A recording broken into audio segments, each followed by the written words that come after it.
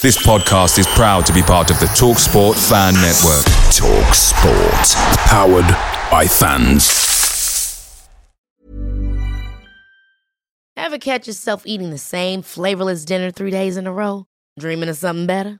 Well, HelloFresh is your guilt-free dream come true, baby. It's me, Keke Palmer. Let's wake up those taste buds with hot, juicy pecan-crusted chicken or garlic butter shrimp scampi. Hello Fresh. Stop dreaming of all the delicious possibilities and dig in at HelloFresh.com. Let's get this dinner party started.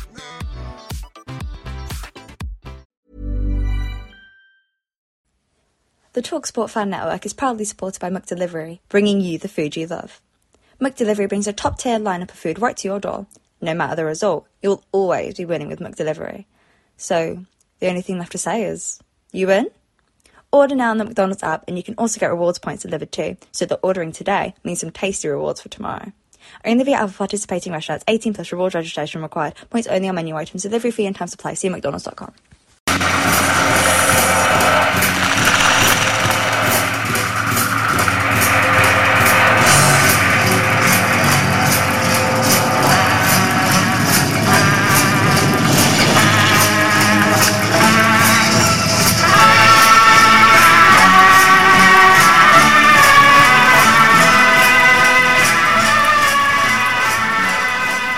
Everybody to another episode of Forever Bristol City podcast. I guess it was inevitable that we wouldn't follow up the impressive win against West Ham with a stellar performance against the Hornets, because the final score at Ashton Gate, it finished City 1, Watford 1. I have to say, for my part, I thought Watford were one of the more enterprising sides to come to Ashton Gate, and they're undefeated since we beat them on Boxing Day, but there was to be no repeat of that 4-1 victory. I'm delighted to be joined by Ian, Mark and Neil. So, chaps, as we normally do, you first. Mark, 30 seconds as you walked away from Ashton Gate. Happy, middling, or what? You first, Mark. I think at the end of the day, it was a 0.1 against a Watford side that looked like they're going to be challenging for the playoffs, whereas we're not, because they have more quality through the squad. Gave us a lot more problems with their high press and winning runners, with Deli Bashiru being exceptional in the first half.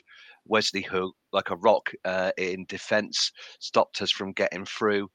But we were competitive, but our frustrations are the lack of goals. We're pretty decent in defence. Tanner, again, outstanding, right of a free. But if we can't score goals and we still have the 6th lowest scoring average in the division, we won't be going anywhere. So small progress. Scott Twine had a decent debut, but same frustrations coming out. Need to score goals, otherwise no challenge coming from anywhere. Okay. Ian, your thoughts? If there's such a thing as a good 1-1 draw, this was it. I thought Watford were the better side in the first half. I thought we were a bit sluggish, lacked tempo. I mean, Tommy once again lacked service up front. I don't think the 2-10s was working particularly well until we scored. And then we went up a little bit after that. But I don't know what Manning said to him at half-time, but it worked, because the first 20 minutes, 25 minutes of the second half, Watford were hanging on a bit. Then they came back into the game. So overall, I think it was a decent performance, not outstanding, but yeah, if there's such a good thing as a good home point, that was a good home point, I think. Okay, Neil, your thoughts on the game? Well, I always think about FA Cups or whatever, when you have a hard game in the week, when you really put that effort in, mentally and physically, it does take a bit of a toll. I thought first half in particular, very sloppy in our passing, sloppy in our execution. The one thing I take from it is we almost played like an under-12 team that had a new best player on the pitch. You know, every time we were looking to get Twine on the ball, and not always that was the better option. We were trying to force issue, particularly in the first half. Twine, again, looked first half as if he was trying to do too much, forcing the ball. His pass completion first half, not very good at all. but fantastic goal from him. Fantastic follow-up. We'll come on to that in a minute. Yeah, I mean, the starting lineup, Mark. Would you have been tempted to start with Twine on the bench? And Neil's alluded to the fact that the players were a little bit tired. Well, Knight had been rested, although that was through illness. I agree with Neil. I thought we were sluggish for the first 20-odd minutes. Then we got back into it when we got that goal, the equaliser. Then we eased off a bit. We were the better team in the second half. But what did you think of the lineup? It's sort of picking itself at the moment, isn't it? Yeah, there's no way we're going to leave Scott Twine on the bench, David. So we went for the same formation as we did against West Ham with a 3-4-2-1. And that's Scott Twine's best position. He was played out of position at Hull. Thought in the first half we stood off them and they were just waiting to catch us in the net near the halfway, turn the ball over, and then they were springing Chekavatse on the left and Esprit on the right, and carrying a lot of threat without really creating clear-cut chances, which was quite strange. And that was a pattern that carried on through the match. Yeah. But we were more competitive in the second half because we really blocked up the midfield. And we had, for the first 15, 20 minutes of the second half, we were well on top, but didn't do anything. So the game ebbed and flowed. But the first half, we were slow. They were right on top of us. They came out faster. They were more physical, quicker. They were winning the second ball a lot more easily. And it looked, I thought, like, oh, here comes a beating. But we're very competitive in games, and we do that against the better teams. Yeah. When there's, that's a theme this season. We're losing against the crap teams, and we're very competitive against the better ones. Yeah, that's very true. I have to agree with you there, Mark, as well. That they look nice on the ball, but without ever looking threatening. Ian, a midfield pivot, if that's the right word to use, of James and Williams, Taylor Gardner-Hickman dropping down to the bench. I mean, Williams is in there on merit at the moment. I didn't think he was quite as good as he has been in a couple of games. But what were your thoughts on the lineup? And McCrory, he's getting an hour. That's getting him back to full fitness. So we're starting to see a player that when he can do a full 90 is definitely going to be an asset. Oh, I think so. And I think he can also play a number of positions, which is handy when you've got a small squad. I mean, my idea would be to play him in a three-man central midfield against Forest, having watched Forest against Blackpool, and it'll be a similar lineup against us, and then watch Forest, the highlights of Forest versus Brentford.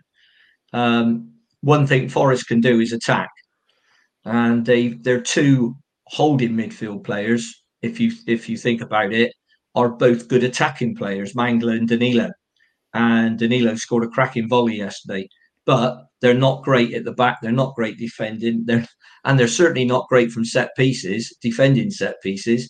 So it's a real shame that Scott Twine's not playing, because I think he took our set pieces up a level that we haven't seen since Luke Freeman was here. Totally agree. So the other side of it, in terms of it didn't come as a great surprise to me, because Joe's suspended against Forest, so I thought he'd play 90 minutes. I thought Taylor Gardner-Hickman might start instead of Matty James, but it worked out okay. I thought Matty had a tidy game. Once we got up to the pace of the game, because in the first half it was happening around us a little bit. Although, in fairness, over the 90 minutes, neither goalkeeper had a huge amount to do apart from the goals. No. And I mean, theirs was a pen. So when Rob Dickey decided he wanted to start playing volleyball, so. No great surprises in the lineups, and I think McCrory, when he's fit, is going to be a cracking player. Yeah, possible captain of the side next season. It depends. I mean, he's one you can look at and think, well, he'll definitely still be here. I don't see why not. I don't see why not.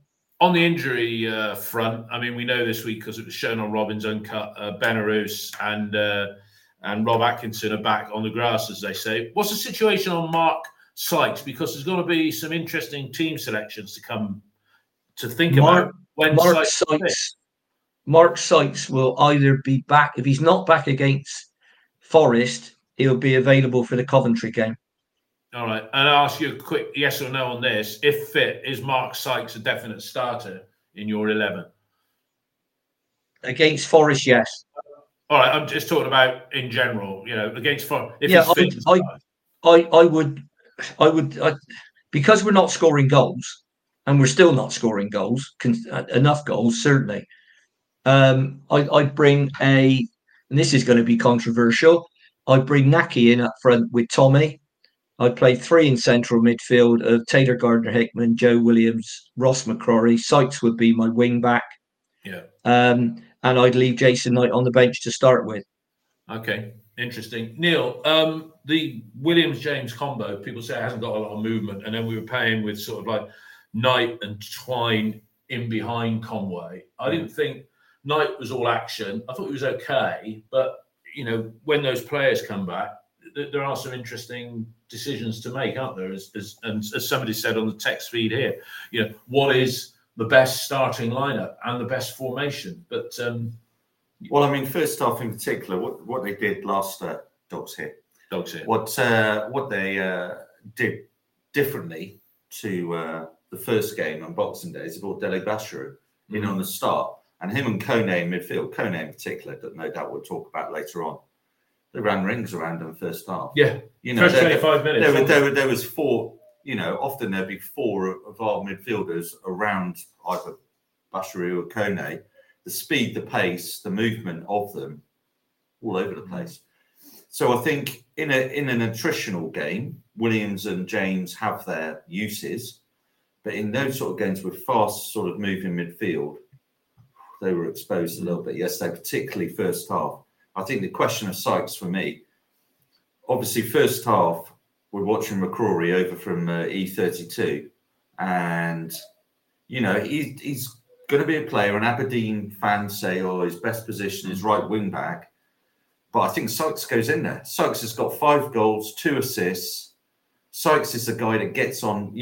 Pring looks like he's got his mojo back a little bit without Mehmeti in front of him. He's got a bit more space to attack and down the wing. Well, he hasn't got to worry about his defensive duties quite so much, has he? Absolutely. And then I think Sykes just adds a certain dynamic into the team. So Sykes, for me, comes into the right wing-back position when he's back.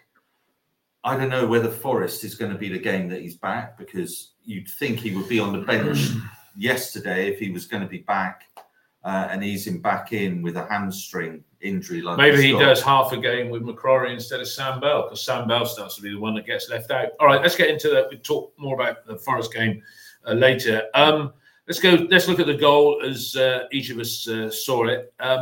Unlucky 13. It sort of came out the blue mark, really, didn't it? As Ian said, Rob Dickie sort of, wasn't volleyball as such, but, did he need to have his arm up there? Was he unlucky? What did you think of the award of the penalty by referee Andrew Kitchen?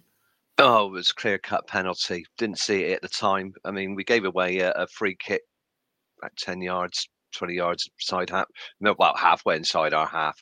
So it's crossed into the area, and I watched it just before we went live. And Pring, Dickie, and I think Knight all go up with Wesley Hoot. So there's 3 players around Hoot, and all look in different ways. And he's got his arm raised as he goes up.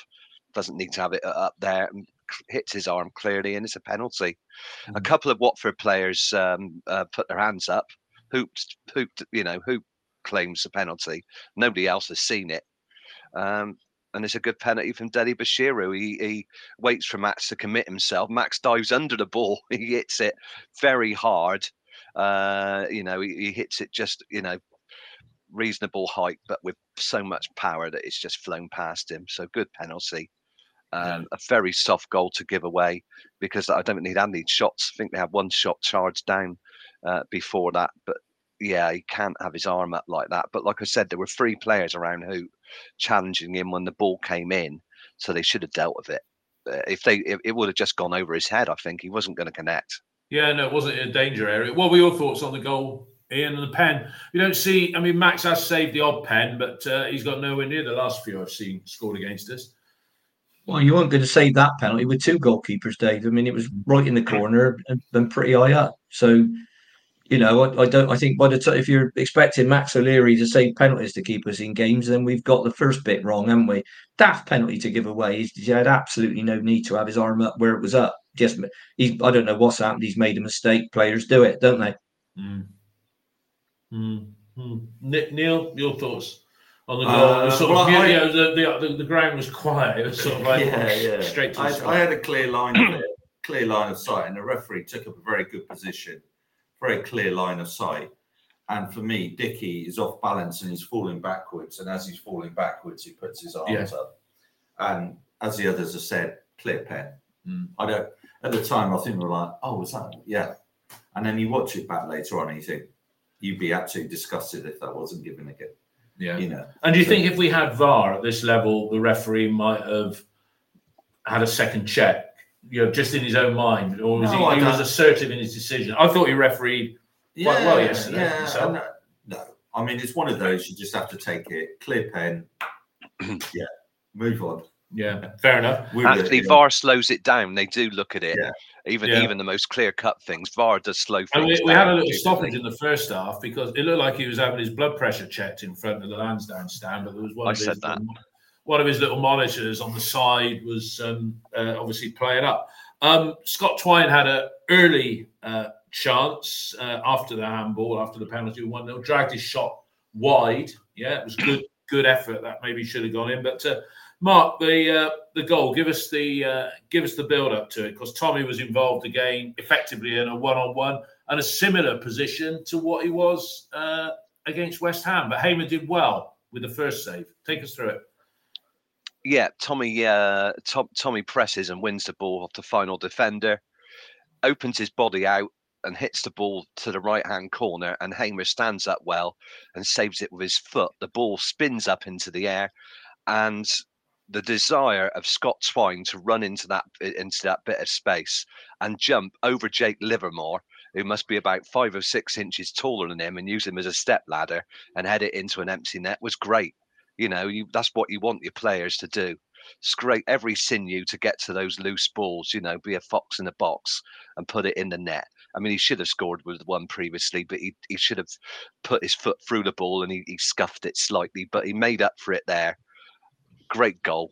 So 1-1, and we're back in the game. Ian, your thoughts on the goal? I mean, some referees would maybe have awarded a free kick against Scott for clambering all over the defender's back, or no? The defender didn't jump. That was the problem. He just stayed there and tried to block off Twine's run. So Twine had no alternative but to jump. He went for the ball, and he got enough on it to get it over the line. And what the keeper was doing afterwards, I don't know. I just thought that was a real Hollywood dive, wasn't it? Because the ball was in the net before he even took off. And then he went past the post. About that dive there, Ian, you're old enough to remember this, and not sure about Neil and Mark or some of the listeners, but back in the 60s, Liverpool had a goalkeeper called Tommy Lawrence, and he was known as the Flying Pig. Yeah. And I mean, when he went for the ball after it had gone on the net, it gone in the net, and he had half an eye on that post as well. But it just looked comical, that dive, didn't it? Really. We had one that was called that as well. A guy called Andy Leaning. That's kind. Well, he was. That's what some people. I didn't call him it, but some people used to call him it. But I mean, he had one of the best goalkeeping performances. Here, I'll take you for a stroll down memory lane now. Best goalkeeping performances I ever saw in a City shirt away to Crewe Alexandra. Believe it or not, they battered us for 90 minutes. He made about 10 world-class saves, and John Bailey put one in the top corner. That was a night game up at Gresty Road. That was in the 89-90 promotion season, and Bailey 35 yards. 30 yards, yeah. Tremendous goal. Neil, Tommy, he'd have wanted to have put that one away, wouldn't he? And he's looking, he's scored goals in 2 highly visible games, the 2 West Ham games. Yeah, there's rumblings of clubs being interested. Brian Tinian said I had the pleasure of doing the Q&A with him at Senior Reds, and I think he said the club had put 2 contracts in front of Tommy. Yeah, and he's not signing either. What did you think of his performance yesterday, and the fact he was taken off after an hour? Because for me, Naki's come on, not really done a lot, but the goal and Tommy, your thoughts on that? Well, what Tommy's doing exceptionally well at the moment is anticipating on that last man.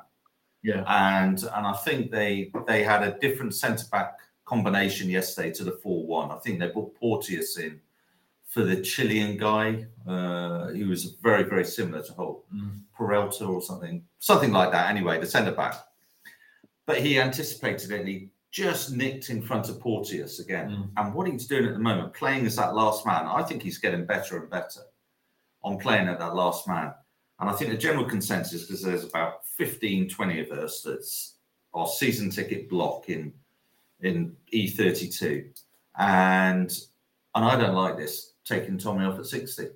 I think he's at that stage now where he is leading the line better and better each week. And Wells comes on, and we're bringing on a 5'7" guy to lead the line in that sort of situation. Yeah. And our joke is always the first possession after Wells comes on, he gives a foul away. Every single time he comes on and pushes over the centre back or whatever like that, and it just slows. He just slows the ball down a little bit with Wells. It comes into him, and rather than Tommy running the channels, being more mobile. Wells now, I think, without being too harsh, I think his legs have gone a little bit. He hasn't got that initial zip, the 5-yard zip that he used to have in relation to it, and it just slows. It just slows the ball down, and he needs an extra. He had touch. one chance after he came on that was at the near post, which I think the bloke flicked it away for a corner. And you think that's a typical Naki situation? Yeah. Mark, and I'll ask Ian the same question.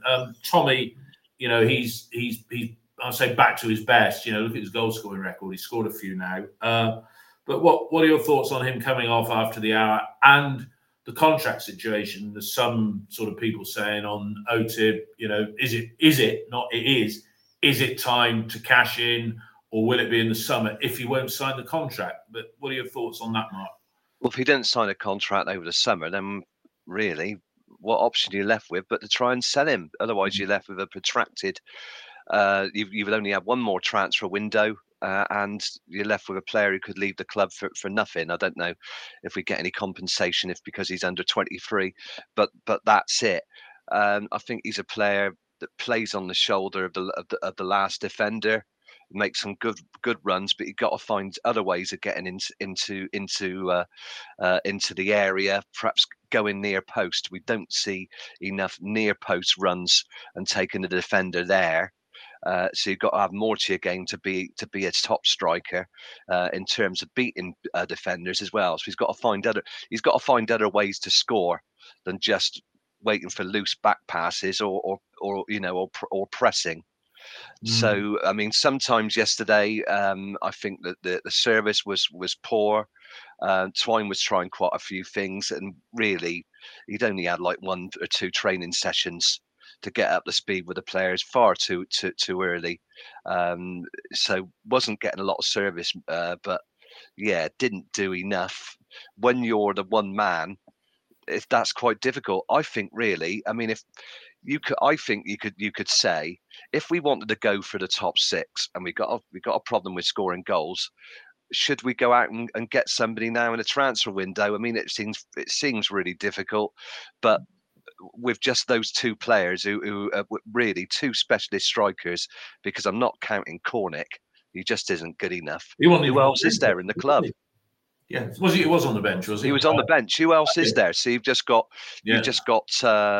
Tommy and Naki Wells, who's about 33, competing for the striker role. Yeah. There isn't anybody else, so we're very thin on the ground. If you wanted to get in the top 6, do you go out and get a player in the next 10 days? Let's talk about that in a minute. Ian, you were at the Senior Reds, and Brian spoke very well, I thought.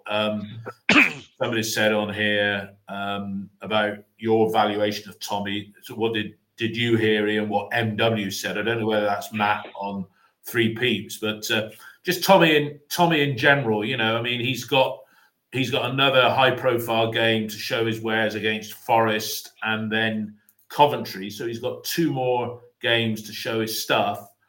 Do you think somebody might come in if he maybe grabbed a couple in the next 2 games?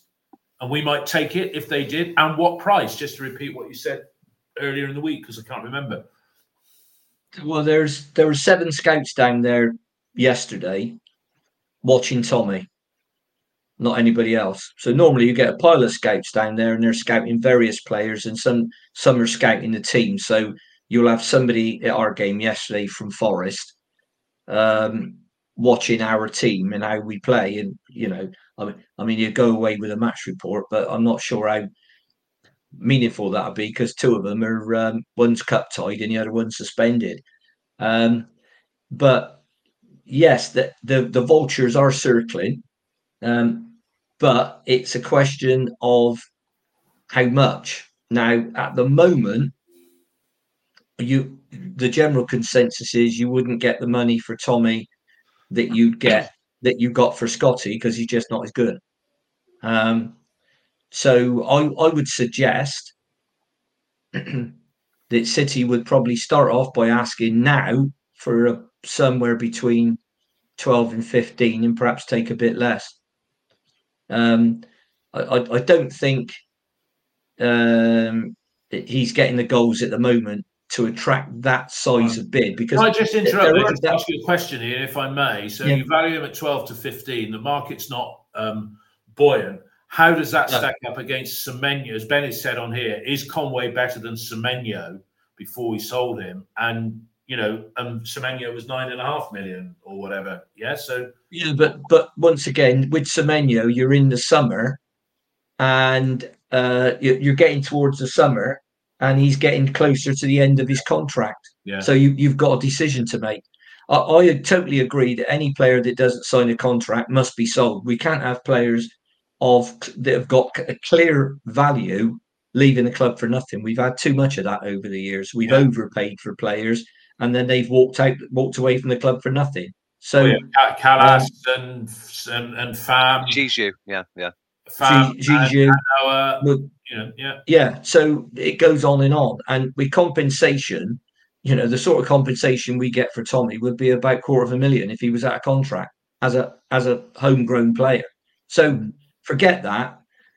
He's had contracts put in front of him. He hasn't signed them. I think for Tommy's good, he'd be better off signing one of those contracts and getting himself some more money, but get a buyout clause in there. Yeah. If he's going well, because I looked at Tommy and I thought, right. I mean, Bournemouth are linked with every player we've got, and there's good reason for that, because they bought Semenyo, they bought Scott. Could you see Tommy, as he is now, getting in Bournemouth's team up front? No. He doesn't. I couldn't. Explosive talent. Hang on, Mark. Let me finish. I couldn't see him getting in their team. The only team I think he'd go to in the Premier League would be somebody like perhaps Burnley, and they're very likely going to be in the Championship next season. I don't think Luton would sign him, because he's not their type of striker. If you've nothing against him, but they've got the big physical lads up there. So I don't know where he's going to go. Whether he'd go to a top Championship side, Leicester City, because Vardy's packing in, and he's 37, 38 now, Jamie Vardy. So it might be a move like that, and they definitely pay him a hell of a lot more money than we can. But I think that's the thing, because you said, Ian, that Scott, his salary increased 12 times. City have probably given Tommy a contract that's increased his salary probably 3 times the first time and 6 times the second time, but he's still probably earning half what Alex Scott, maybe even less than that, is earning down at Bournemouth. And it's tragic. Yeah, you won't be earning. Tragic that we're a bloody feeder club for them. Mark, let me. You wanted to make a comment there, and then we'll get back to talking about the action yesterday. But what was your comment going to be, Mark, on that? He doesn't have that sort of explosive game-changing ability that Semenyo and Scott had. Scott ability to dribble, beat players out of tight spaces, go past players, win free kicks. Semenyo, low centre gravity, great upper body strength, can push the ball inside and outside players. He doesn't have that in his game yet. So he's got limited capabilities in terms of what a Premier team would be looking for, and that's why I don't think he'd attract the bids. Well, we get a chance to see Semenyo against Liverpool today. I'd be interested to see how he's gone. And again, we're not going to get any benefit of Lloyd Kelly transfer in this window, because he's out of contract in the summer. But sadly, he's injured at the moment. And Scott, he's going to be playing against Liverpool. And I don't know whether it was in the return fixture that was played a few weeks ago, but obviously Semenyo scored that goal over Anfield before they got beat. Let's get back in to the action, Neil. May I just say one thing about Tommy? Go on. That role at the top of the pitch is a role that Tommy is obviously playing at the moment, and we're all saying we're not scoring enough goals. We're not doing enough in the top half. We're not taking our chances, whatever. Now, it's with regret that I say if Tommy goes, but I don't necessarily think that is such a bad thing. There you go. In regards to it, I think it's a shame that we can't keep him at the club, but ultimately, if we're on about changing it, and I think Ian's right about one of the things he said about the change in the summer, I think we need to be more dynamic in that position. We need, if Semenyo was still at the club, that's where Semenyo would be playing down. If Semenyo was playing in a Liam Manning team, the way we're playing at the moment, he would be more effective than Tommy, most definitely. So we've got 31 goals in 28 league games. That's appalling. You take out the 3 games, Hull, Middlesbrough, and Sunderland, and Watford. Hull, Middlesbrough, Watford. That's 10. 10. That's got 21 in 25 games. And there is, a third of our goals for the season have come in 3 games. Ultimately, it's fine margins in this division. You have chances. He's got 6 goals this season, Tommy. 3 of them have been penalties. And he got 2 in Rotherham when he came on as a late sub. Indeed. So his prolificness. From open play, I like Tommy. Yeah. Tommy is improving in that role, but is he good enough? No. This thoughts of 15 million. When you look at the goal scorers, and I've just got them up here, and I will very quickly. No, go on, you say. Smoditz, Whittaker, Armstrong, Somerville, Jason Rowe at Norwich, Hardy, Connor Leicester player, Connor Chapman, Thomas Asante, Pirro. These are all good players in this division. And if you're putting Tommy up on that pedestal saying he's a £15 million player, that's what Matt Withers said. So that's poppycock then, really, is he better? No. Is he better than the lot I've just actually said? No, I don't know. What about age?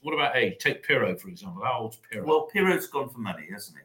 Pirro's at Leeds, so anybody that's sort of he's 24. Yeah, 14. Yeah, Thomas Asante was playing for Salford, wasn't he, 2 seasons ago? Is Tommy Conway as good as Pirro? I don't know. As somebody's rightly picked up on here, Steve Taylor, well spotted. Semenyo at the AFCON. Yes, he is. All right, so there we go. Let's get back into the action, Neil. Yeah. We could have gone in behind at half time because Spreer, I don't know where our defence was then, but Tommy. No, I saw it. Go on and take us through it. And you can, Mark and Ian, you can have your comment on this as well. Now, I think Ian is spot on about Tanner. This is my loving Ian day. Only because you met him and had a coffee with him. Well, I see. But I think Tanner looks so much more comfortable, doesn't he? As right centre back rather than right back. He just looks comfortable in that position. Yeah. But one thing, saw the ball go into that Rakovic or whatever like that. He was the top scorer in the Danish league. And what Tanner did, he ball watched. And I watched him do it. Long ball in, the guy wins the header. And Tanner is ball watching, and then he wins the header against Viner, and the guy's caught on the wrong side of him. The guy who scored down the Bosnian or Serb who scored against Zadzi. Usual spell. That one. And then he passed it into Asprilla, and we all thought, here we go. And a bit of a mistouch, but good goalkeeping by Max. Yeah, because he could have let it go between his legs, but he didn't. Yeah. Ian, your thoughts on the goal, and I'll also ask you something else. But your thoughts on the goal first, not the goal, that the save and the fact that he had all that space on that left side. You're talking about the save that Max made. The save that Max did, yeah.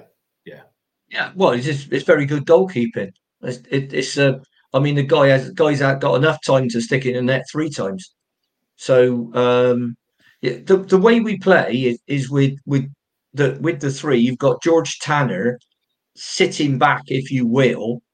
That allows Cam to push on, and Cam pushes right on, and that's a tactic.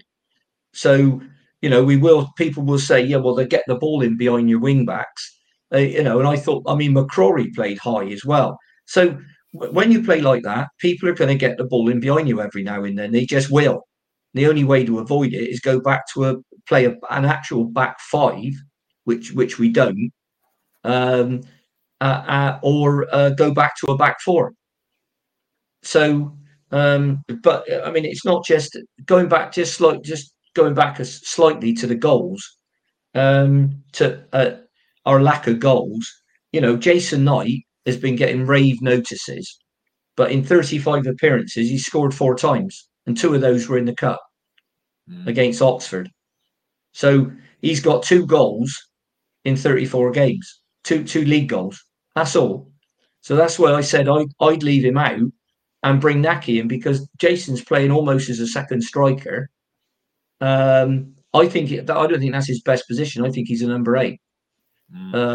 So put him back into that central 3 in a 3-5-2 and bring Naki in and see how it goes with 2 strikers. Well, because Neil's just said about Naki, you know, he's been a little bit ineffective. Neil, but I mean, he's getting 15 minutes here, 10 minutes there. It is very difficult to come on, get up to speed. Sometimes you come on and it all goes right. You know, you score a cut. Look at Tommy at Rotherham.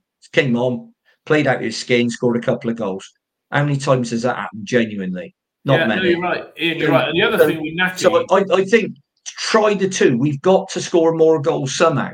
Okay. Now you can talk all day long about 2 10s or 4 9s or 3 6s, but we've got to start sticking the ball in the net more. And you can try it in a cup game against Forest, because no one's expects us to win. They're not great defensively, Forest. Just try it. It might just work. Yeah. All right. If it doesn't, you go back to what you did before. Mark, Danny said on here, love Tommy, but if he doesn't, this is on the text feed, if he doesn't score in a game, his overall contribution is minimal, especially as a lone striker. Nowhere near good enough at this point to be a top 3 championship club, let alone Premier League. But the point about his overall contribution, because Tommy can't really hold the ball up, is that a fair contribution though? So other than the goals, his contribution is minimal, which is picking up on Neil's point, really, that we don't want to lose Tommy, but, you know, he's not scoring prolifically. Your thoughts, Mark? It's a difficult one, because he's been asked to play as a lone striker. Difficult, you know. So you know, you could be contained by 2 big central defenders. Might be relying on a lot of service. If the game's stretched, then you've got a chance to get played in and work in those pockets of space, which he does well at. But, you know, in tight games, you've got to make things happen. He doesn't do that, so he's got to find other ways to bring himself into the game, and that's what he's failing to do at the moment. And of course, if you're a striker that isn't scoring a goal after an hour, you bring somebody else. So the logical thing is to bring on somebody else, your other striker, to see if he can be effective in that position and replace you. That's the way it is at the moment. So we're just rotating them out of failure, really. I think they're both on a similar level. I think Naki can make things happen. He's got a better shot than Tommy from distance. You know, the way you see him open up his body. He put in a good one over the bar against West Ham, didn't he? He does make near post runs. So I think there is an option to start him. The other thing you could do, Mehmeti's going to start because Twine's cut tied. If Sykes is fit, if you played that 3-4-2-1, you could. Here's one, you know, play Sykes and Mehmeti behind Naki Wells. That's an option for you, because I don't think he'll drop Ross McCrory, because I think he's building up. You know, he's building up his fitness. Ever catch yourself eating the same flavorless dinner 3 days in a row? Dreaming of something better? Well, HelloFresh is your guilt-free dream come true, baby. It's me, Keke Palmer. Let's wake up those taste buds with hot, juicy pecan-crusted chicken or garlic butter shrimp scampi. Hello Fresh. Stop dreaming of all the delicious possibilities and dig in at HelloFresh.com. Let's get this dinner party started.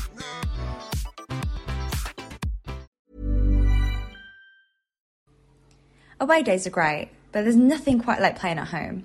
The same goes for McDonald's. Maximise your home ground advantage with McDelivery. You in? Order now on the McDonald's app. At participating restaurants, 18 plus, serving times, delivery free and time supply. See mcdonalds.com. He's imposing himself on games. I think he'll only get sharper. Yeah, 100% right there. 100% So, yeah, right. that's an option. No. Interesting comment there. As Ian said, I know you said this before, Ian, valuation, this is about Tommy, valuation is for the selling club to decide. I can't buy your house what I want if you don't want to sell, sort of thing. But there we go. Neil, a couple of people commented about Zach Viner. He got a new contract. I don't believe he's on the 18 grand a week that somebody on one of the forums put there, but No, who knows? he's not. He's not. No. Anyway, that's not me saying that. I think he's a benchmark, potentially. Who knows what he's on? I'm not claiming to be in a know with the finances. Go on. But he was accused of doing some Hollywood passes, too many, trying to do the Hollywood along the ground ball. He did a dreadful one late on in the game, straight to one of their players. And with the form that George Tanner is displaying at the moment, and with Rob Atkinson coming back to fitness as well, and McCrory and Sykes being available, I mean, Zach starts not to become a first choice selection. Yes or no? No. His position's not under threat at all. I think what Zach brings you is a pace at the back. You need a pace at the back. You haven't got a pace with Dickey. You haven't got a liquid pace with it. In a three, you need Zach in that pace. I think we saw when he missed a couple of games, and I think they went with Naismith in that situation, and Naismith and Dickey, and we didn't have the pace. No, that was like absolutely slow. But I think with it, it's an interesting dilemma because Rob comes back into it. I think is the left-sided, and then Dickey in the middle. Viner probably in the middle because he's more. Where's Dickey then? Right centre back, and then that calls into question Tanner. It's a good position to be in, absolutely. But then, what do you do with Naismith? Well, I don't think Naismith makes a starting lineup when he's fit. I think Naismith might be. I'll come to you in a minute, Mark. Ian, your thoughts on Zach? I agree with what Neil says that he brings a bit of pace, but is that the only reason to have him in there? And do you agree with my view that even when fit, Naismith now, with everybody coming back, it would seem, he's not an automatic selection, is he? No, he's not. And I personally, I wouldn't play him necessarily. He can play on the left-hand side of the back three. If you were at the start of the season, you were picking a back three, you'd probably go Atkinson left, Dickey middle, Viner right. That's what I'd do. Rob Dickey had a one game, I think it was a cup game against Norwich on the right-hand side of midfield, and Pearson threw him under the bus and dropped him because he didn't play very well. So I think the role in the middle suits him. I think Atkinson, he isn't quick, but he's certainly quick enough. Big, long striding player. So you've got those. I mean, then you've got a selection. You've got McCrory, Sykes, Tanner could play the right wing back role, depending on whether you want to be more defensive or more attacking. So I think we're getting options, providing we don't get a lot more injuries. Cal Naismith for me would be a holding midfield player because of his passing range and ability, and if he makes a rick, there's somebody behind him to shut the door. Yeah. I agree about Hollywood passes. I thought some of his distribution lately has been shocking, Zach. And that was beginning to be a good part of his game. Max as well. We're trying this big diagonal out to the wing backs, and it's not always coming off. So we need to do that less often, but do it better. But we do that because it's no good pumping the ball down the middle because Tommy's not a great aerial threat. I mean, he can head a ball well enough, but it needs to be his height and coming in from across. Yeah. And that's another problem we still got. Our crossing hasn't really improved. Although, as I said, on the set pieces, they've gone up from about a 6 out of 10 to a 9 out of 10 with Scott Twine taking them. No, he certainly made a difference. Mark, you put your hand up there to raise a point, and we'll just talk about the closing stages of the game to begin with you. But with Zach, I mean, he too often tries to force a pass, so he basically gives the ball straight to their midfielders. In the second half yesterday, Chakavatsi, he played one straight to him. He's better just playing a short pass to a midfielder. What we haven't mentioned, and you probably all noticed this, because we were having problems with their high press in the second half, and especially in the first 20 minutes, we got a lot of mileage out of playing the ball behind their defence. So we knew they were playing that. The players were playing quite high. So we played the ball, especially down the right channel. We played an arced ball behind. And I mean, Knight was getting the ball, but he was one-on-one with Hoot, excuse me, and getting nothing out of him. He stood up really well. Couldn't beat him for love or money to get crosses in. He took too many touches.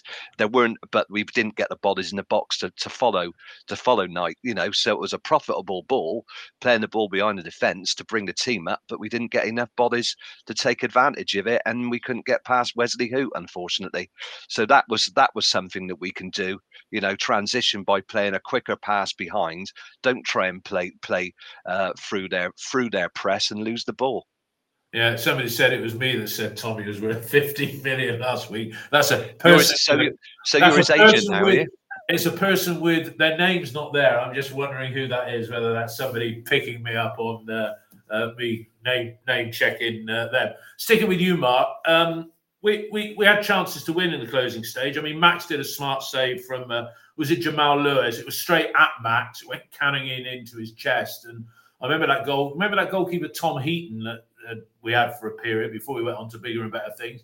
Yeah. My weakness with Heaton was that the ball always used to bounce off his chest in that season he was with us. But do you think in the closing stages we had enough chances to win? Because the ball was pinging around in their box, and the Flying Pig, who was on loan with us a few years ago, he made a couple of decent saves, you would say.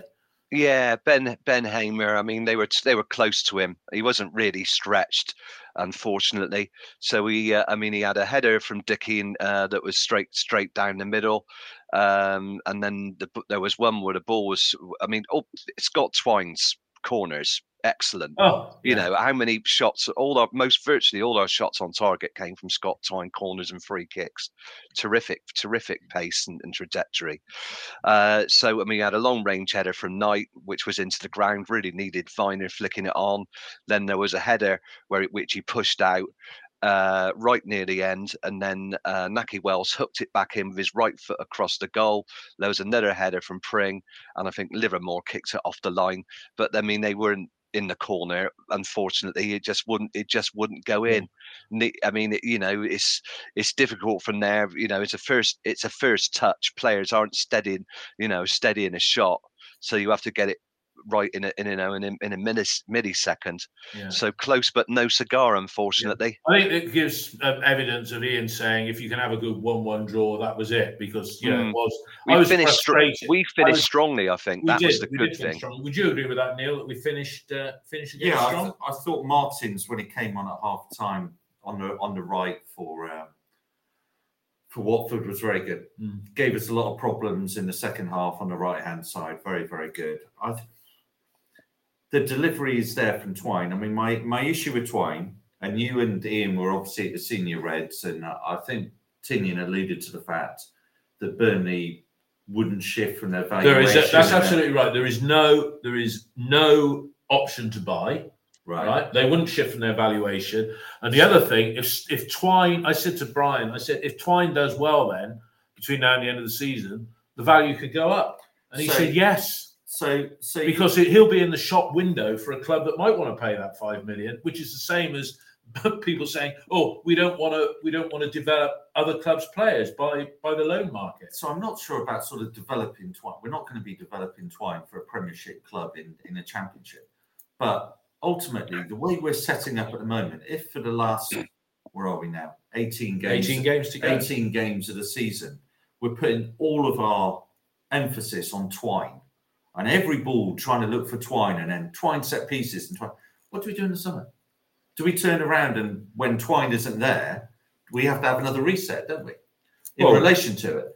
So I think if Twine comes into the team and raises the level of a number of the other players in the team, or we play better, other players play better. But at the moment, everything's going through Twine. So I think against a better team now, another team will look at that and just going back to Eliasson. Do you remember the days of Eliasson when the only guy that could create anything in a team was Eliasson? And so he got double teamed or treble teamed. Yeah. So we're going to be playing sides who just take Twine out of the occasion. They're going to look every time. They're going to look for Twine, double team and treble team and whatever we need to do. Stop Twine and he stopped the team. So there's that balance to be struck. And I think in the first half, we were getting the ball 30 yards from goal and we were looking at where's Scott? Where's Twine? Where's Scott? Where's Twine? And it was like, come on, just play your natural game. And if Twine comes into the situation, then Twine comes into the situation. But as I say, it was like an under-12 game first half because it was like, give the ball to the best player. Give the ball to the best, whether he was the right player for the right situation or not. All right, Ian, do you agree with that view? And Twine, Burnley playing hardball, even if they drop his valuation by, would we pay $4 million for him in the summer? The thing you've got to look at is how well is he going to play. If between now and the end of the season he scores 10 goals and gets 10 assists, I'd cheerfully pay $5 million for him. If Burnley could ask for more, but if he does that between now and the end of the season, we might get in the playoffs and we might get in the Premier League. So there's loads of things that might happen. Conversely, if it don't go very well for him, we haven't agreed to pay £5 million for somebody we won't want. No. So, there's two things. There's an obligation to buy where the fee's agreed, which we had that deal sorted out with Taylor Gardner-Hickman. He was joining us at the end of the season, providing we paid what we'd agreed with West Brom. And the fact that Andy Byman went the other way meant we got him for almost half. So there's that question. So we have got options. We got the option to say to Burnley, okay, well, he's done well for us. Scott Twine wants to stay in Bristol. He likes it. He's a Swindon lad, so he's not far from where he was born. He's probably still got family there or whatever. The great thing is that he wants to be here. So if he does well, it could be well worth parting with that kind of money, and we'll be in a better position to do that in the summer, particularly if we sell somebody. If he doesn't play well, then we don't need to sign him. We need to find another way or a better way. So it is those options. And Liam Manning strikes me as a young man who knows exactly what he wants to do and exactly what he wants to get. And he's striving for that. But he can't do unlimited business in this window, to put it right, because clubs do not want to lose players in this window because they know it's difficult to replace them. So I would say to everybody, just calm down and just see how it pans out. Okay, Mark, as Tomo pointed out to me in a WhatsApp message earlier this morning, Liam's had 13 league games, which is not quite a third of the season, 16 points. We got 18 games to go. We're sat there on 37, 2 points a game, 36. That would put us on 73.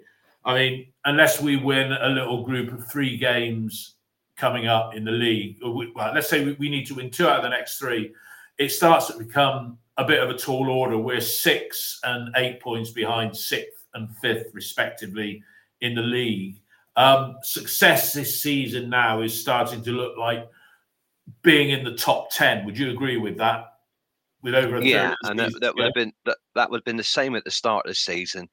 And I think having replaced a manager, logical thing for me has always been we've had to go backwards to go forwards in a way, because the new manager, new head coach has wanted to impose a different style, which is possession based. But the problem we've got, and I'll bang on about this, is scoring goals. We haven't solved that problem. And when Neil mentioned it, you take out the Middlesbrough, Hull and Watford, and 21 in 25 games. That is really poor for the Championship, but it's not unusual for us. We really need to score 20 more goals to be effective. We're not, we're joint 5th for conceding goals. We got one end right, but not the other.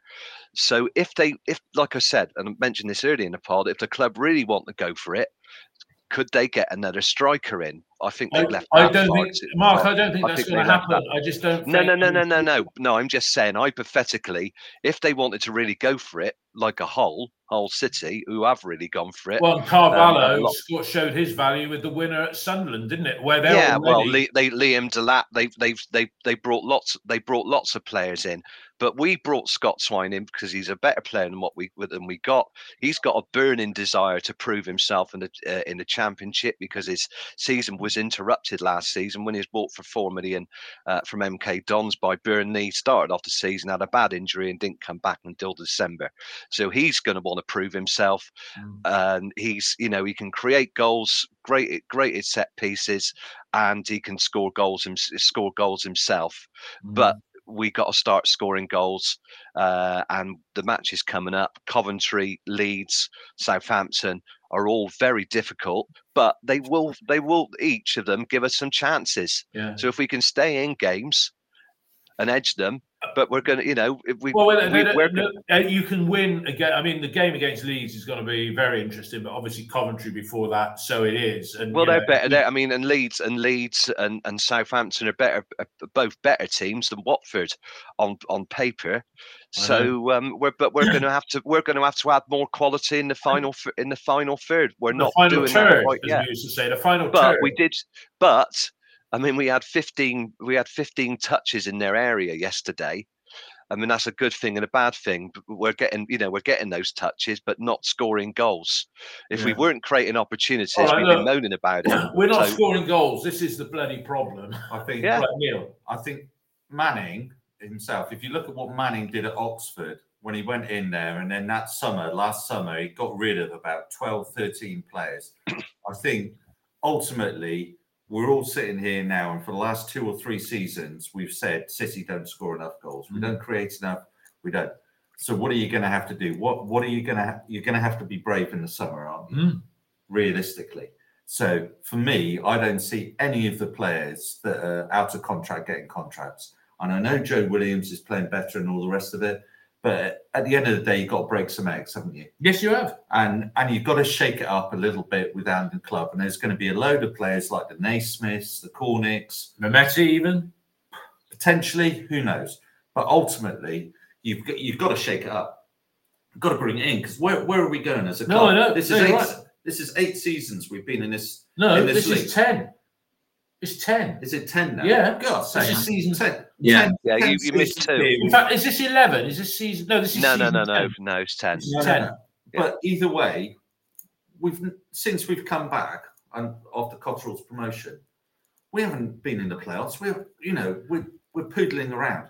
Ultimately, there's no point, Einstein thing that, what is madness? Doing the same thing over and over again and expecting different results. We're putting that team out that we put out yesterday. Is that going to, however we tinker it, we got through the game yesterday, 75 minutes. We've done 3 subs. I'm looking at the bench and I'm thinking, who can we bring on to actually change that game? True. Nobody we could put on to actually change that game, I think. Yeah. And then Manning himself, you're looking at it and you're thinking, well, he's not going to change the formation because you're 1-1. If you change the formation, you go for it and you lose the game. And his dynamic is very much if it's 1-1, let's make sure we don't lose the game, which is why he didn't change the formation and probably why he direct swaps the whole time. Direct swaps. But he's got to do something different. All right, Ian, what do you think on what Neil's saying? I mean, look, there was 23,600 there yesterday. I think it was 2.5 from Watford. So again, circa 7,000 people bothered to pay on the day to come and watch a mid-table team that can't score, right? Should we go for it? Should Liam be more bold with his substitutions, shake it up a bit? And what are your thoughts on that and what Neil's just said?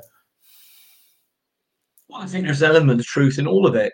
We haven't got a strong squad for 2 reasons: injuries, and it's a small squad, and that hasn't changed. It didn't suddenly change the day Liam Manning walked in the door.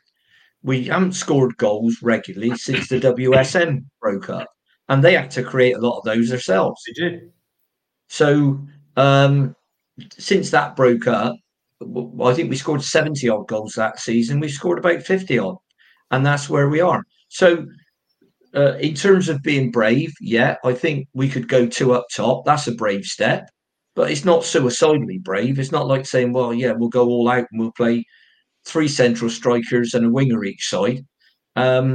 So you could do that, and I think that's what we're going to need to do to get the goals, unless the 2 10s really start working. And like I've said, Knight isn't Knight isn't a massive goal scorer, and neither is Scott Twine. I mean, I think he got 3 goals in 4 assists, or 4 goals in 3 he assists had for one Hull. season. He had one season. I can't remember what it was. No, I'm not on. No, Dave, I'm not about what he did at MK Dons. I'm on about Hull, what he's done this season. So, well, 4. I think he's got 4 goals there this season. Yeah, it was either 4 goals in 3 assists, or 3 assists in 4. I can't remember, but anyway, he's not going to get a massive amount of goals. Tommy's got 8, including 2 pens now.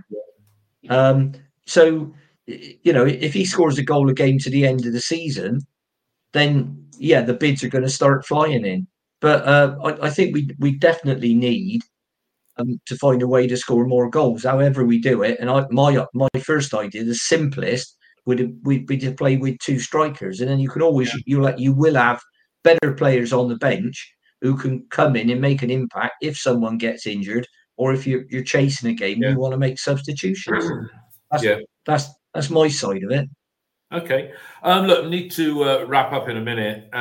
Yesterday was celebrating the 30th anniversary of the win against Liverpool. As somebody put, Christ, we're celebrating a win in the 4th round of the Cup. That shows the sum total of our achievements as a football club. But it was good to see Keith Welsh out there and Russell Osman making a welcome return to Ashton Gate, although reading social media, not too many people seem that pleased to see him, but I think we were all there, or certainly 3 of us. You were probably there, Ian. I don't know about you. All 4 of us. Yeah, I was there. I was there. What are your recollections of that trilogy of games, which were 30 years ago this week? Yeah, I mean, the first one, obviously, people remember it because the floodlights went, and I don't know who was the manager, but there was a story that he went into his local pub and they switched the lights off to play a joke on him. So we had to play the game again, didn't we? And we had some crap players in those days, the Glenn Pennyfathers and Dave Martins, but they managed, to pull it together for those 2 games, to play above themselves. And really, City should have won the game at Anfield much more comfortably. Bruce Grobbelaar should have got sent off, handing the ball outside the box with Junior bent. Junior again decided to give the ball to row 10 in the Kop. With his lovely one-on-one finishing.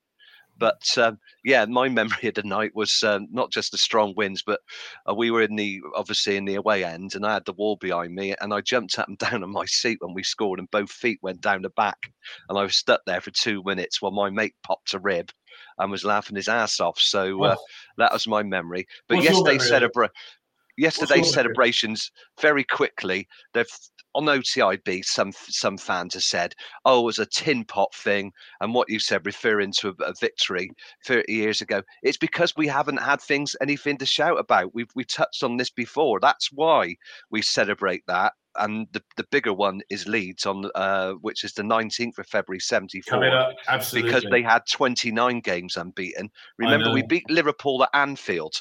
We beat them in the cup. His job, he got sacked the next day. He got sacked the next day. It's a big thing. Yeah. So that's why we celebrate it. We haven't done much in between. Barry and Russell was the manager. I do know that. Neil, your comments on that day. And then I've got a scoop, I'll say. The thing for me that I always take is that floodlight failure in the first game at 1-1. And then blimmin' Les Q made everybody pay again for the next game. Normally you'd say, right, everybody who went, tickets are still valid for the second game. Keep your tickets or whatever, and then we'll do it in. He made us pay twice, didn't he? Well, that's the same. You go back, and that there's a thing. When did the lights go out? Beyond the hour? It's about 75. No, you have to pay, because I was there back in 1976 when we played Leeds. I was walking across Greville Smythe Park, and you couldn't see either end of the goals. The fog, when Chris Garland supposedly scored, didn't he? That was his debut, wasn't it? Yeah, 36,000 people in Ashton Gate, and you couldn't see the Dolman stand was there then. You couldn't see the other side of the pitch. 36,000, And then the rearranged fixture was in that trilogy of games that took place right at the end of the season when Chris Garland scored the winner and won 1-0. But Neil's going to leave us. I'm just going to alter the screen format there for those that are watching. There we go. We're back here. Ian, what are your memories? You were a young man back then, and as I was, 30 years ago. Yeah, brilliant day out. Went up with a lot of my old friends that I've been going with for years. Spent a lot of time in the Liverpool pubs and all the rest of it, having a crack with some great people out there before the game. I can remember Souness, getting fired. Richie. I wish Souness got fired. Graham Souness, the midfielder, or Richie Souness, the Prime Minister. Souness got fired the next game. I remember the cops staying behind and clapping us off. I remember that. Massive following. We had, I think, all behind the goal and all one side. I think it was 8,000 or 9,000 up there. Yeah. Great day out. One of my, I'd say one of my all-time favourites, along with the Coventry game that we drew to stay up.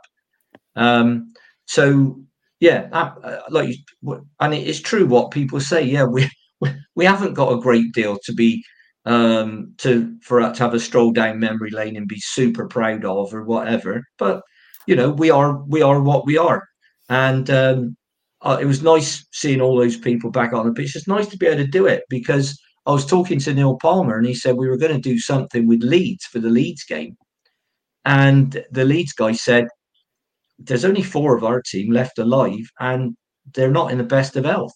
No. So that's 50 years ago. Good. It is 50 years ago next month. Yeah. So at least we've got, thank God for Neil, we've got the Former Players Association where players are down and they're respected for what they've done. It was great to see the chief. Yes, he didn't look as though he'd aged, Wade Allison. So great to see him there.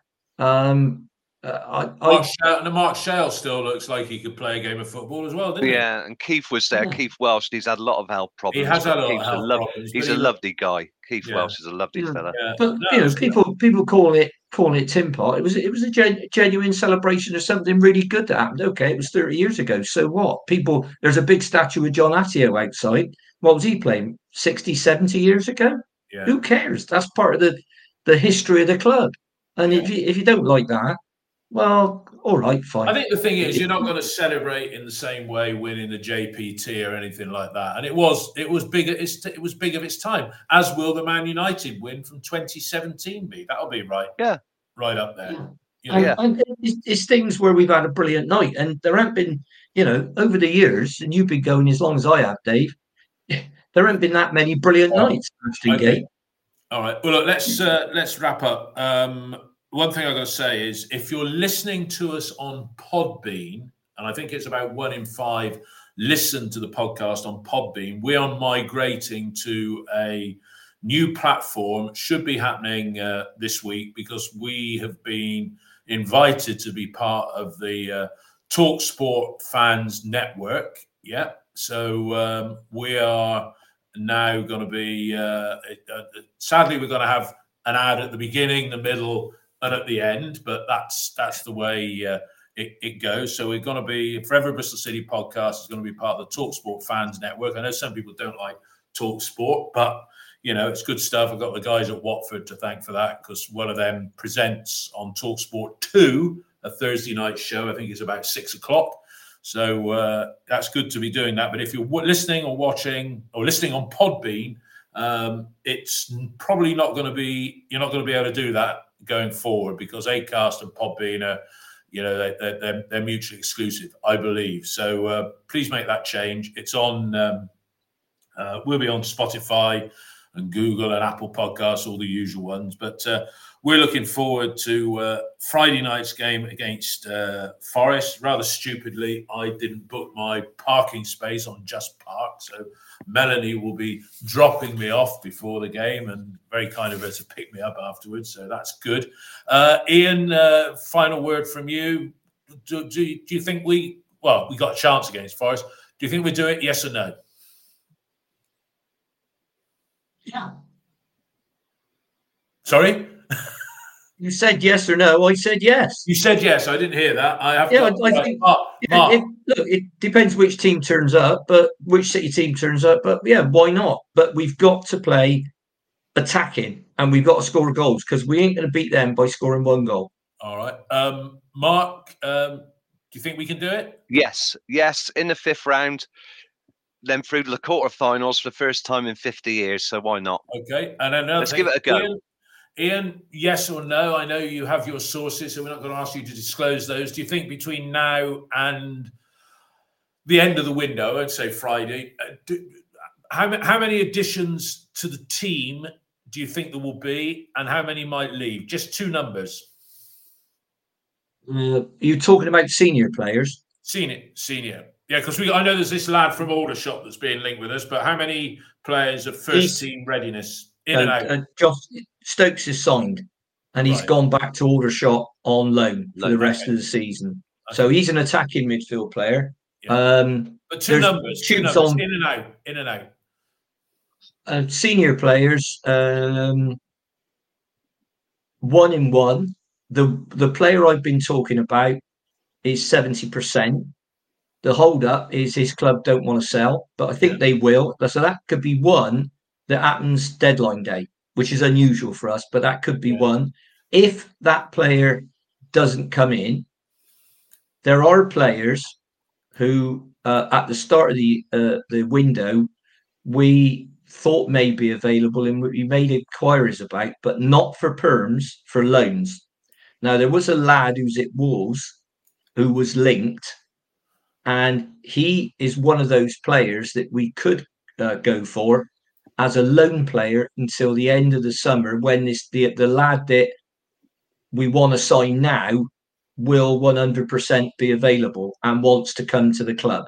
Okay, all right. So if that makes sense to everybody, but I've had people on X say to me, "Well, why don't we get these things done quicker?" Well, when you've got lots of different people involved, so you might have a player going out and a player coming in, and they've both got agents and they've both got families, and then you've got two clubs, they're involved, and it's Brian Tinian ain't sat in his office thinking, well, I'm going to really drag this one out. I think he wants the bloke here. You're right. He wants the bloke here yesterday. So I'm the lad from Aldershot is a bit like Adam Murphy, who at the moment is doing a pre-season type training with us because the season stopped in Ireland 2 months ago. So he'll be along with him. He'll be fast tracked via the under-21s into the first team squad. And let's see how they go. But I mean, the lad at Aldershot was very, very sought after. A lot of interest in him. Ipswich, Norwich, Derby County, lots of interest in him. Well, he promised. And we're doing well. And that's what we've got to go for, because as Brian said during the Q&A, when the question was asked, what are we? Why can't we hang on to our best players? And Brian didn't explain why. The player, first of all, the player wants to go because the money's massive. You imagine being in a job and somebody comes up to you tomorrow and offers you 10 to 12 times what you're on. You ain't going to say no. Just quick one for Ali, who's come here, striker from Wimbledon. No, but possibly in the summer. Yeah. We know who that is as well. Unless that's the other thing with the transfer window, it can all change in a phone call. Of course it can. So if Tommy went, then that might be that yes. Might happen. Mark, that was Ian giving an answer to the question. 2 numbers, number in, number out. What do you think might happen? Do you think it might be?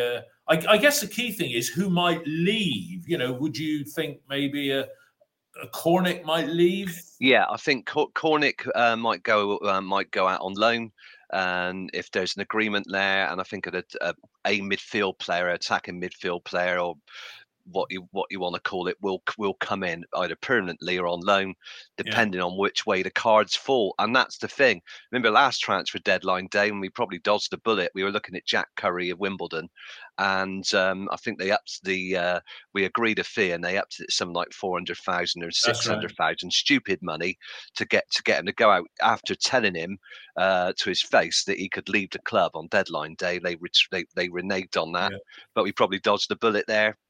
The way things have turned out, so we just don't know. I mean, it's about, somebody said on here on the chat, it's like a chain, isn't it? In a housing chain. Buy a house. Somebody at the bottom, one club's got to wait for a player to move before they can buy. It's just the way of the world. Yeah, it is. Well, it's, let's wait and see what happens. Exciting game ahead on Friday against Forest. We'll record our match review of that on Saturday morning at 9:00, and then the following week it's Leeds at home. So again, we'll be doing that on Saturday morning. Don't forget Coventry, Dave. So Coventry away, that's on the Tuesday night. We'll be doing that on the Wednesday morning at 9. So all these early morning starts here. I mean, basically, if it's away, we've got to be doing it at 6 in the evening. And if it's at home, it's the day after, basically. That's it. Good to see Sam Pearson get a brace for his new club, Yeovil, yesterday. They're going to Good luck to the kid. Yeah, he's done really well. But look, everybody, thanks for listening. Thanks for your comments, everyone on the side. On the text feed, and we look forward to speaking to you, addressing you all next Saturday morning. Thanks a lot for listening to Forever Bristol City Podcast. All the best. Goodbye. Thanks, everybody. Have a great week. Cheers. Take care. Ain't got a thing. There's a time I always feel happy as a king. When the red robin comes bobbing along. There'll be no more sobbing when he starts throbbing his old sweet song. Oh, wake up, you sleepyhead. Get up, get out of bed. Cheer up, the sun is red. Live, love, laugh and be happy. What if I've been blue? Now I'm walking through fields of flowers. Rain may glisten, but still I listen for hours and hours. I'm just a kid again, doing what I did again, singing a song. When the red robins are bobbing along.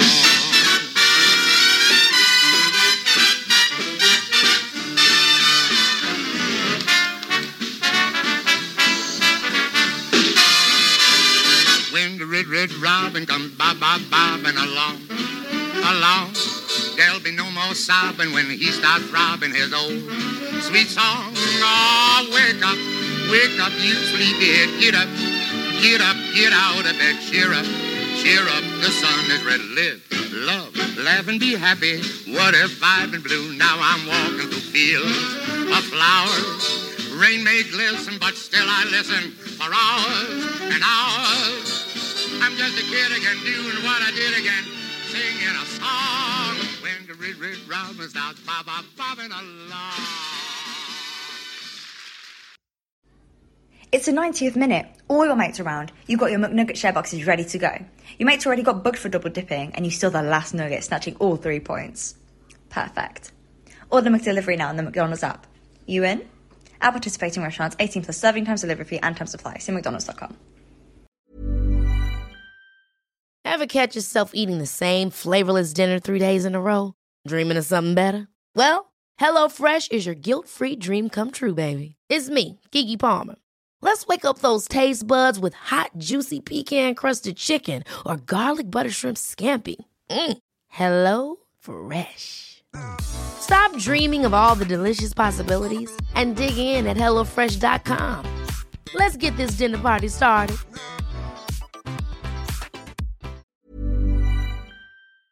This podcast is proud to be part of the TalkSport Fan Network. TalkSport. Powered by fans.